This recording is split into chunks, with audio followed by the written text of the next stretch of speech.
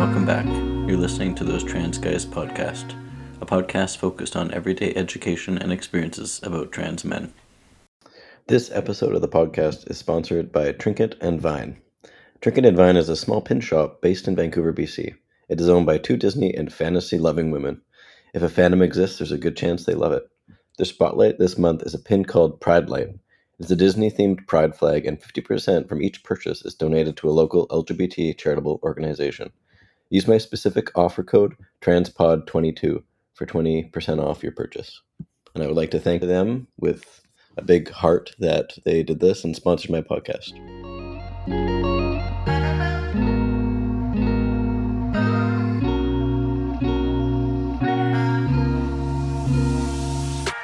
Hello, everyone. Welcome back to a new episode of Those Trans Guys. Hope you guys are doing well today. I thought I would come back and record a new episode on something that I've been wanting to do for quite some time, but I feel like now's the time to do it, and I hope you guys are ready. I hope that this is a very insightful and proactive episode, and I hope that if you have any questions, comments, concerns, you can please email me at thosetransguyspodcast@gmail.com or on my Instagram, thosetransguyspodcast. So without further ado, also, by the way, 5-star review on Apple and Spotify, if you don't mind. I would appreciate that. So without further ado, this week's topic is healthcare. Yes, a very big topic, I must say, and one that is very relevant and challenging for many of us folk in the LGBT world.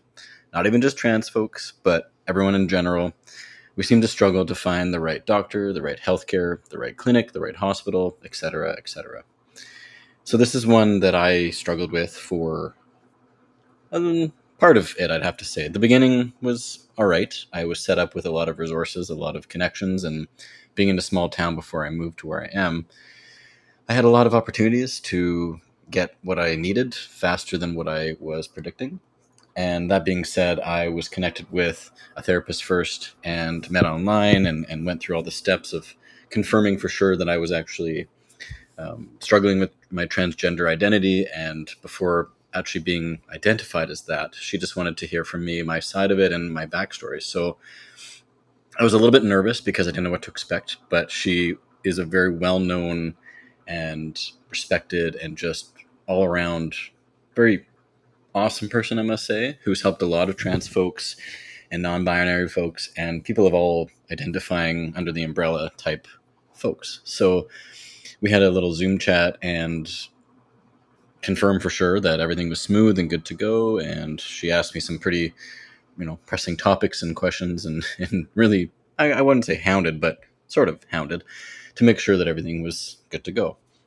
The one thing I remember her saying to this day is, "Are you sure that you want to inject every week for the rest of your life?" And that still sits with me in a way because it's like, that is another way of me saying to myself and also to her and in general that, yes, I am trans and this is what path I want to take and this is who I am. So yes. And without any further kind of hesitation or fears, I said, yes, I will and I want to. And that's not an option or not a struggle for me or not a worry for me or not a fear for me. So no questions asked. I said yes. So after that, she set me up with a doctor in my town at the time who went over kind of the whole procedure and like what to expect and all that kind of stuff. So I was set up with the hospital who did all the blood work, ECT, all the basic stuff to kind of make sure that I was suitable and where my blood levels were and all that kind of stuff to kind of then determine what dose to be starting off on. So the most, I think, dysphoric moment was having to do ECTs and some of those scans because at that time I hadn't had a surgery yet, my top surgery. So it was very dysphoric for me and I felt like they treated me all right, but it was my first kind of experience in that sense, being vulnerable and exposing part of my body that I wasn't happy or comfortable with in the first place. And yet alone now identifying as trans, it was more of a challenge. And since I hadn't started hormones, it was just an extra kind of layer of worries and fears and insecurities for sure. And I definitely went for ice cream after that to help. But the part that part in general still I remember clearly and how challenging it was. And then looking fast forward now to the fact of having this amazing healthcare and opportunities come up and the surgery and everything, it's just changed my life for the better. And I don't think anyone will ever understand, but having surgery of any kind as a trans folk is a life-changing opportunity and a life-changing experience that it's hard to describe. So being dysphoric is one of the most difficult things, I would have to say, being faced besides society and, backlash and comments and, wrong pronouns and things like that.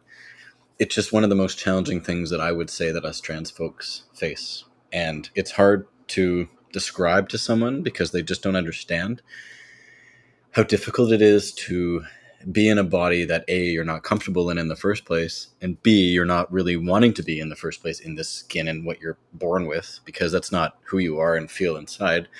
To C, having to live your life every day until something is changed so that you can live your authentic life and have those little changes and little steps to better yourself as a whole person and whole identity and entity too. So that was challenging, and I still look back on how honestly refreshing and enlightening it was the day that the surgery was booked, to have a confirmed date, and then to actually wake up in the morning and not give a crap about, anything else except that moment in time. And I wanted to be early. I wanted to be ready to go. And I think as soon as I walked through those doors and put that robe on before surgery, it just all was just this overwhelming joy. And I remember clearly having finished the surgery, that they treated me so well, and just everything from start to finish. They made my family feel better and less anxious in some senses. And I just remember waking up and wanting to like jump out of bed and be like, look at me. And they're like, can you keep your hands down? Like, you just had major surgery. But I remember looking at my chest for the first time, and I cried and I was excited and I was happy. It was the best day, I would have to say, in my life that I will always remember and reflect on. So I just want to say that general healthcare as a whole, in that sense, was very rewarding and very exciting in a lot of levels. But it doesn't also help the fact that we struggle a lot with everyday struggles, and the dysphoria thing is not an easy thing. A lot of people really struggle more than what meets the eye. And to then not have healthcare to help with that is a 10 times heavier brick laid on that person than you would think.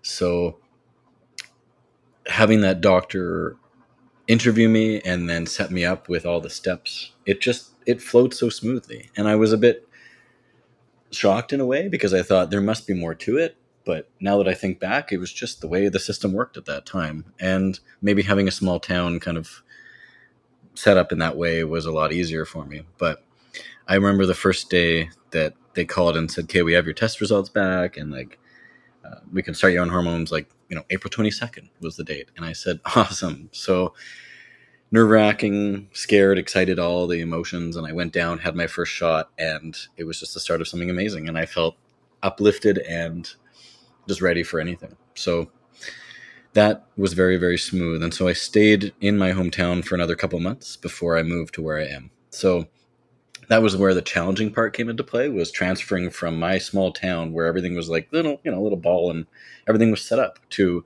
a bigger city, starting fresh with a doctor who I don't know and who doesn't really know me and kind of where I've come from, so to say. They know the basic paperwork of what that person looks like, but I had to start fresh. I had to get to know someone from brand new, from start to finish. Like, it was hard. So I luckily was set up with an amazing healthcare center here that had and has the best, I think, reputation in the healthcare kind of organization down here. There's a lot of awesome clinics, but this was one that stood out to me and that took me on and helped me kind of continue. So they definitely helped me get back on, regular dosing and blood work and all that kind of stuff. So I was very much regular with my blood work until just after a year or so. And then they kind of stopped asking for blood work, because after about a year, you start to kind of get in your rhythm and, find your calling, so to say, and everything seems to be pretty regular. It's just the first year they want to monitor the dosing and make sure that you're not going too high or too low, and that you're not causing any damage to your body, and etc. So it was very regular that I was seeing this one doctor, and they were great. They went by they them pronouns and awesome person all around. And then they transferred to another clinic, which I followed them for. And but then after some time, after I got set up with my top surgery, they started to not be able to to see me anymore, which was a bit tricky, and I didn't really know why. I guess so to say, in quotes, they said they just don't think that my needs for healthcare are needed right now because I've kind of reached a point where I'm comfortable, and their care isn't really needed so much except for filling refills and stuff. But I'd also mentioned eventually I potentially wanted maybe more surgeries, but at the time now I'm thinking back, and I'm glad I didn't because I'm happy with my transition. But at that time, early on, I debated doing more surgeries and kind of finalizing my transition, so to say. But then looking back, I'm happy that where I'm at now and what I've been able to accomplish. So they helped me reach a point where my transition and me as a whole was comfortable and happy before they kind of ended things, so to say, and broke up with me, I guess is a way to put it. So they were very resourceful and offered a lot of help and support, and they were there if I needed them, and just to make sure everything was going smooth. So, and I still ask questions like, is my dose still okay, or should we adjust it, or whichever. And if I had any like acne problems, which happens, of course, so little things like that. They definitely helped me get set up with that top surgery, which was amazing, and everything was kind of smooth.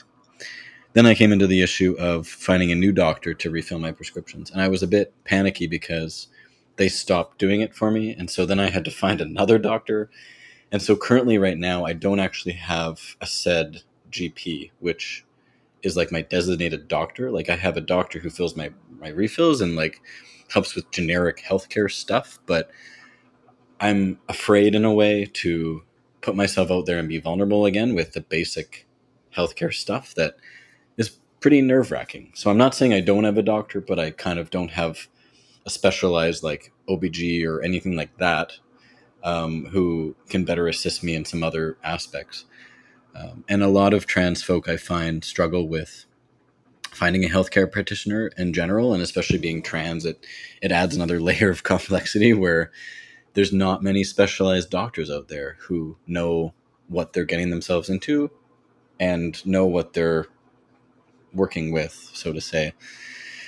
And I was thinking and talking to my partner, she's like, well, why don't you be like a trans doctor? And I was like, that would be great, because then I could like help so many people out there. But I'd have to go back to school, and that's another couple of years down the road. So, but it's just a bit concerning in a way that in this amazing city that we live in, there isn't a lot of resources for that term, that general GP who specializes in all of that. Like, and it's a bit scary. And I'm not just speaking about I'm mostly speaking about Canada in general and where I live, but I look around the world at places who don't have those resources and don't have any of the basics and have to pay out of pocket. Like, those are scary, and those are expensive, and those are not probably the right places to go, especially when you're already overwhelmed and stressed as it is. So I feel a lot for other places because I wouldn't consider myself totally lucky. I mean, there's a lot of benefit and luck to it, but looking around the world, I feel for those people more than ever. So healthcare as a whole is scary, and it's hard, and we're afraid to be vulnerable and to open up that part of us because we don't know what we're going to be faced with. We don't know if they're going to be open to it, or if they're going to criticize us, or if they're going to not make us feel comfortable and like identify us by the right name and pronoun. So there's a lot of components to it that add into a small part of what we really deserve as humans, and as trans folks especially, and especially as non-binary and queer folks. Like, they're also equally struggling with healthcare and trying to find the right fit, and it's nerve-wracking. So this is why I felt this topic was relevant, because it's a hard and challenging thing to discuss, because it's just so challenging, and it's also so real and raw that we have to face this every day. And I don't really know what the best answer is for it, because I too myself struggle, and I also haven't found the right fit for me. And I feel like the doctors I've tried to have as my doctor have said that they don't think I need a doctor, because there's not much except for refills that they can do. But like, what happens if I get sick, or what happens if something major happens? Then what do I do then? Like, so it's a little bit scary sometimes to think, what if I get sick and I have to go to the hospital? Like, what'll happen then? So there's some parts to it that are still questions, and some parts to it that are still layered on top of each other that I wish to unbreak and unravel, but there's not much we can do about it at this time. And I'm hoping in the next few years it'll be better. I'm hoping the next few years will be more accessible, more laid out, and more well equipped. And I don't understand if it's just for major surgeries that's the only thing that we'll have help for. But like I said, what if something happens where I need to go to the hospital? Am I going to feel safe? Am I going to feel okay? Like, I know for a fact we've had some patients come in who are trans, and maybe it's just the place I work at, but they're amazing from start to finish. The docs, the surgeons, everyone are like, they refer to them in their pronouns, and we've seen many of them. So I just don't really understand that part of the system in that sense. And I wish to, but there's not much we can do about it at this time. I just wish there's an easier answer and a easier solution. And I really hope that, like I said, in a few months to a year, there'll be more resources available. And the clinics that we have here are great, though, and very insightful. And I know there's a hotline as well for other ways to support trans folks. And I also know that there's been, waiting lists, of course, to talk to docs and specialists and to get on any kind of list in general, even to see a doctor. And a lot of doctors are full. Their wait lists are full, or their clinics are full because they have too many patients at this time. So I just hope that there's a miracle one day where it's not an issue and a hurdle that it is today. So as we look back, I hope that we can say, wow, we've come so far. But healthcare is an important human need, and it's definitely more crucial for trans folks and any LGBT folk in general. But for trans folks, since we're medically transitioning, it adds another extra layer. So it's a lot more challenging and a lot more complex, and it probably has to be. And it's just maybe speculation, and it's probably just the way society is right now. And I hope one day it'll be easier, because there's so many people out there who are struggling, and who want to start their journeys, and who want to get on waiting lists for surgeries, and all the basics that come with it, like basic needs and wants of those trans folks who are struggling. So it's a challenge, and it's one that I hope will get easier. And I don't know if there is an answer to that. I don't know if it will get easier, but we only hope and we only wish, because we all deserve it, just like anyone else who deserves healthcare. And I still wonder why people still struggle with when someone comes in for surgery. Like, why are we treating them any different than you or that person? Why can't we refer to them as their pronouns and their name and what they identify as? Like, just because they don't look the part doesn't mean they're not equally as human and have equal rights as you. So that's why whenever I've happened to meet a trans patient at work, I try and make them feel just as equal as anyone else, if not more. So in any general, I mean, I treat every patient with respect and dignity, but I think I just have a softer spot and part in my heart for those people. So, and anyone in general, but I definitely feel for them. So I really hope that this episode helps and kind of gives you a little bit more insight on the struggles we face. And like I said, this is beginning of it was my personal experience and where I'm at now, but there's a lot more tied into healthcare that it's not always discussed. So, but as my experience unfolded, I realized that once I got to the stage of, you don't need much more than just a refill, I can't help you with the rest of your healthcare needs, then what good does that do? I mean, what happens if I need more than just refills? Who am I going to go to? Am I going to feel safe to do that? So having a not said GP makes it a bit challenging, but I understand that not all docs are capable, I guess is maybe the right way to put it. But I hope one day that it'll be easier, and I hope one day that it'll be more accessible, because big town, small town, it all should be there and ready for whoever is needing it. So But I hope my story and my experience helped a little bit, and I hope that you all know that we all deserve equal healthcare and that we all deserve it regardless of who you are and what life you're living, because no one should be turned away for how they identify or represent or how they want to live their life. So, but I hope this helped, and if you have any questions, comments, or concerns, please leave them in my email or my Instagram, and I would appreciate that. And I hope that this episode helped, and I hope that you are doing well, and I'll see you guys again soon for a new episode. Thanks again, guys, for all the support, and I'll talk to you guys soon.